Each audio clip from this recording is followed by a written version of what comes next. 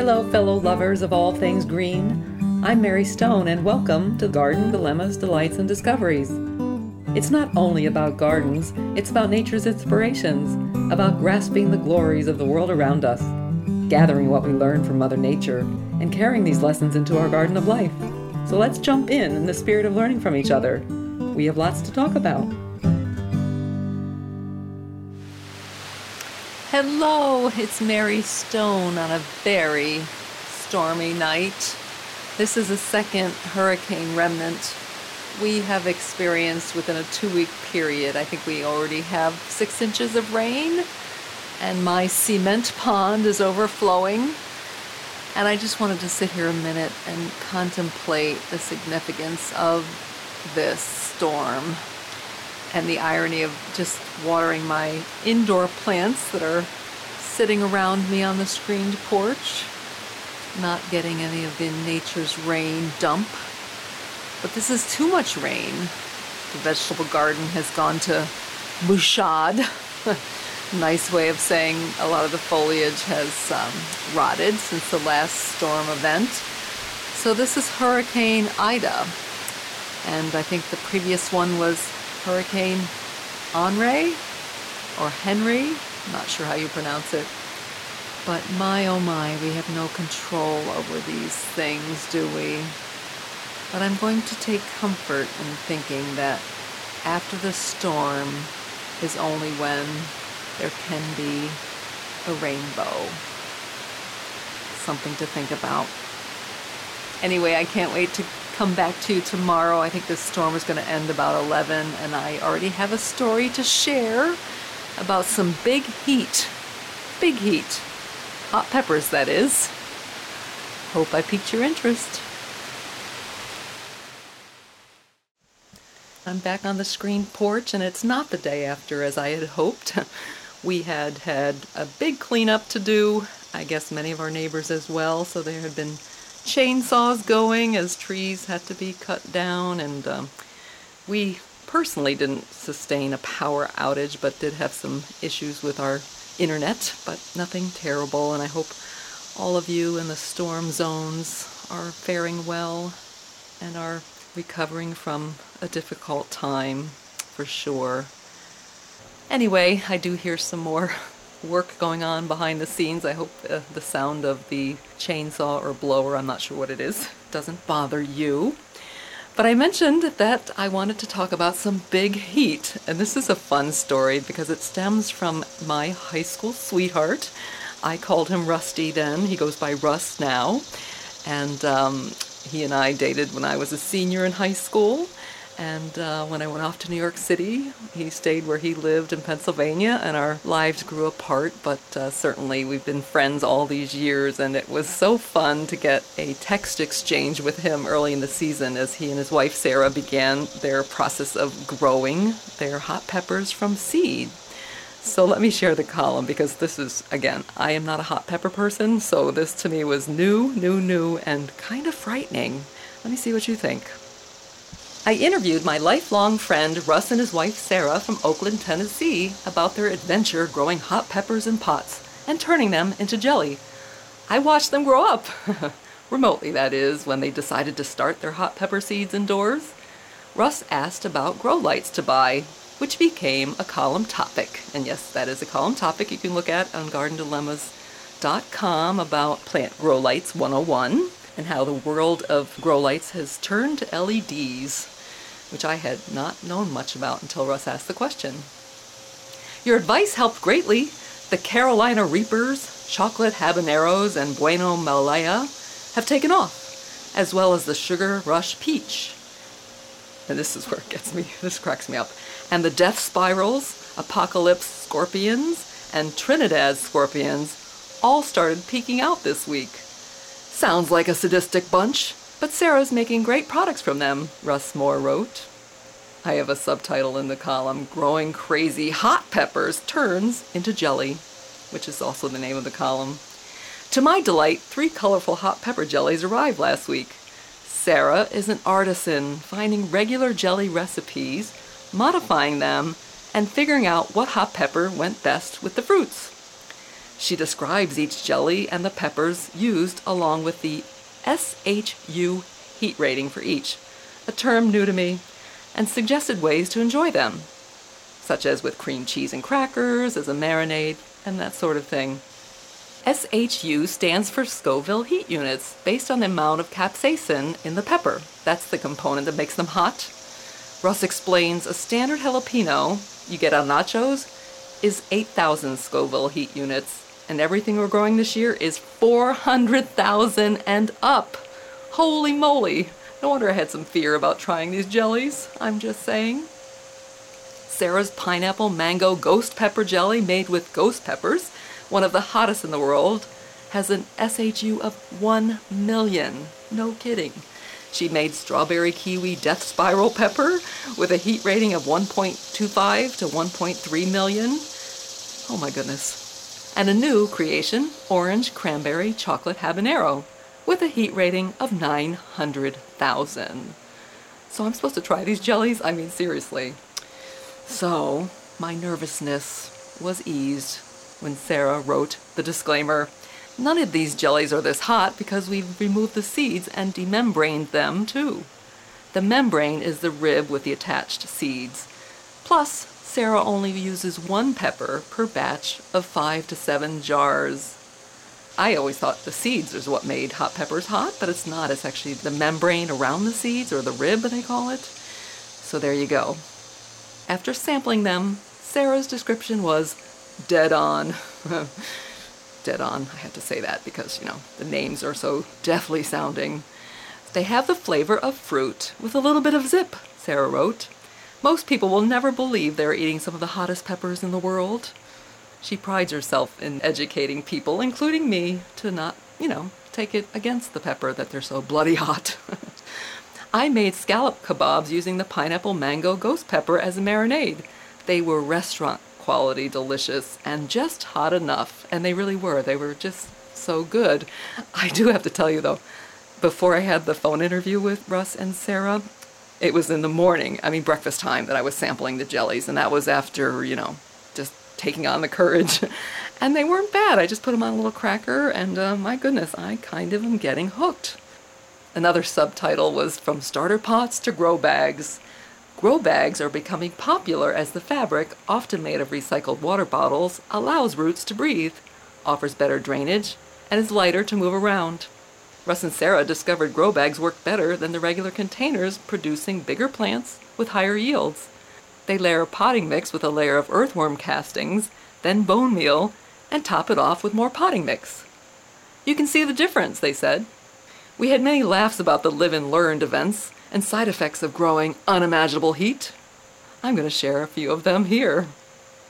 Don't use pots you use for cooking. It will penetrate them forever. Russ decided to dehydrate the peppers using Sarah's cookie sheets. These are really expensive ones, by the way, I found out. Sarah was out one day, and me being impatient the way I am, I'm not going to sit here and tie all these millions of peppers up and hang them any place. So I got Sarah's good Wilton cookie sheets. Oh no. Spread everything out in them. I put them in the oven. I put the oven like 150 degrees, just enough to, get it going. Mm-hmm. Sarah came home 2 hours later. You could not walk in the kitchen. Really? Oh, it was like somebody had set off a tear gas bomb in the kitchen. Oh, God. It was awful. And, I caught the you-know-what about that. So, cleaned her pans up and everything else, and 2 weeks later, she made chocolate chip cookies on those pans, and they were absolutely the hottest chocolate chip cookies I've eaten in my entire life. Then they bought a dehydrator and used it in the basement with the bathroom fan running. They had a bathroom in the basement, so I figured, put the fan on. That should work. So I took it downstairs, and I figured we got a little washer-dryer area and a small bathroom down there. I figured, I'll put it on top of the dryer, and I'll turn the exhaust fan on in the bathroom down there, and it'll go away. Not. Upstairs, 2 o'clock in the morning, we're laying in bed gagging and choking. Well, that didn't work. So when you're actually cutting up the stuff, are you getting teary-eyed and fumigated with heat? Sometimes. We're kind of getting used to it a little bit, if that's such a thing. Yeah. But I would tell anybody, if you ever get cut into one of these peppers, to wear gloves and wear safety glasses. Oh, yeah. Oh, really? Yes. So These peppers are basically almost considered military-grade peppers. there is actually military-grade peppers. I guess there would be pepper spray, Oh, yeah. right? Yeah, because it's like what goes into their tear gas. Tear gas boat. Oh, my. I don't know. This is such a crazy adventure, but I do want to tell you, those jellies were delicious. It's just such an odd thing to me that they have this hobby. But hey, who am I to judge? In fact, I guess many people do, as there are pepper pages I learned about, where they learn from others how to grow these hot suckers. We went on to share stories of our rescue pups.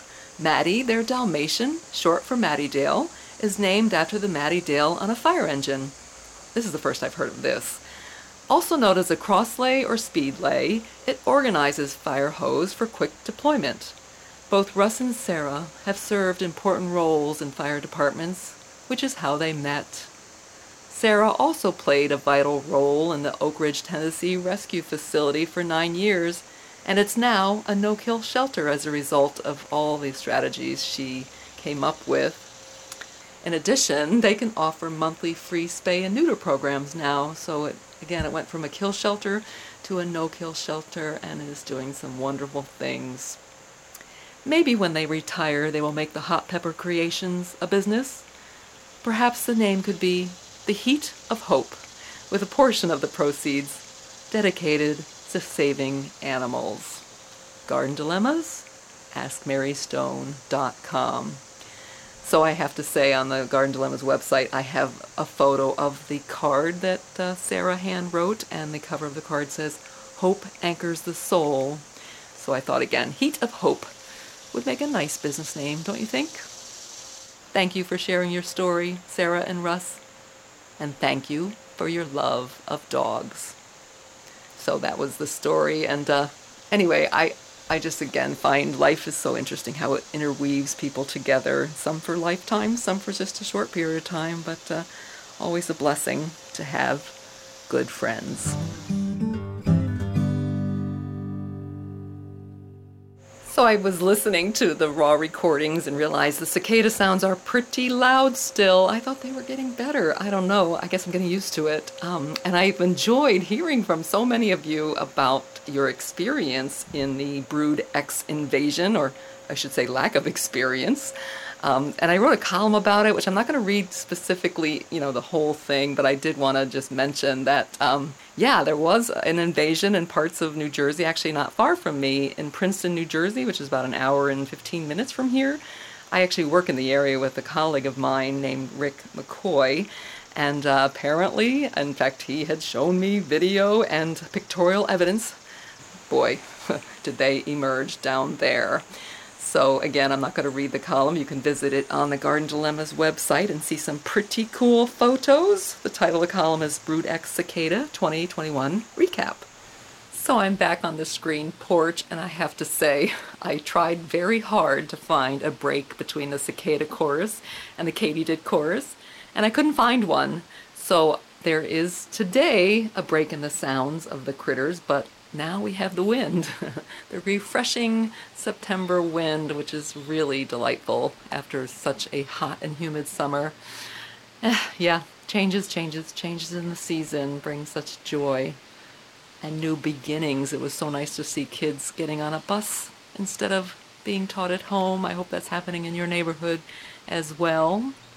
So as promised, I'm going to share a story about worm composting, which can be a little icky, but it also can be really rewarding, turning those kitchen scraps into something incredibly nutritious for your garden. And it starts like this. We spoke about a hot pepper crop grown in containers last week. Russ and Sarah used worm castings added to their potting mix. "What are worm castings, and where do you get them?" asked Joe from Hope, New Jersey. "I'll cut to the chase, Joe. Worm castings are worm poop, or worm manure, if you want to be more proper. And you can make your very own with worm composting. A bit of warning, you may consider reading this when you're not having breakfast. Worm castings increase soil's ability to hold water and nutrients, which promotes plant growth. The ratio most suggest is typically 1 part castings to 4 parts soil or potting mix, or you can spread a 1/4 or a 1/2 inch layer on top of your garden beds. There are worm composting farms you can buy that tout simplicity and cleanliness. They're kind of pricey though, ranging from $80 to $180. So back to the DIY system you can build at home for far less. Also called vermicomposting, worm composting takes little space and there's no odor if done correctly. Any area that stays between 40 and 80 degrees and is reasonably dark and dry works. So your basement, kitchen pantry, or even your bedroom will do. And I am not kidding, I have somebody, a client of mine, who has a worm composting bin in their bedroom. I am not kidding, but they're doing it right. They are doing it right. Choose a container based on the amount of your kitchen waste. You can compost fruit and vegetable scraps, crushed eggshells, tea bags, and coffee grounds. Skip the citrus, meats, dairy products, oily foods, and grains because of the smells, flies, and, let's just say, rodent problems. Worms need about 1 square foot of surface area to digest each pound of waste per week. So a 2 by 2 foot worm bin can handle about 4 pounds of scraps a week. Whether you use a plastic tub or recycled wooden drawer, it should be 8 to 12 inches high with several holes in the bottom for drainage. Raise the bin on bricks or wooden blocks and place a tray underneath to capture the moisture that serves as liquid fertilizer. Fill 3/4 of the bin with shredded newspaper, chopped dry leaves, sawdust, leaf mold, or a combination thereof, which is even better, and moisten to the texture of a wrung-out sponge. Add a couple of handfuls of sand or soil to provide the necessary grit for the worm's digestion. You know, worms need roughage too. Then add your food scraps, but always under the bedding material to keep the fragrance and flies at bay. And that's where people make mistakes because they tend to put it on top of the bedding because it is kind of a little, wiggly. When you move the bedding aside to put more scraps in, you're going to see your worms, but they're kind of cute, aren't they? Well, maybe. I'm guessing. A little bit. At least to each other. Next come the worms, specifically red wigglers.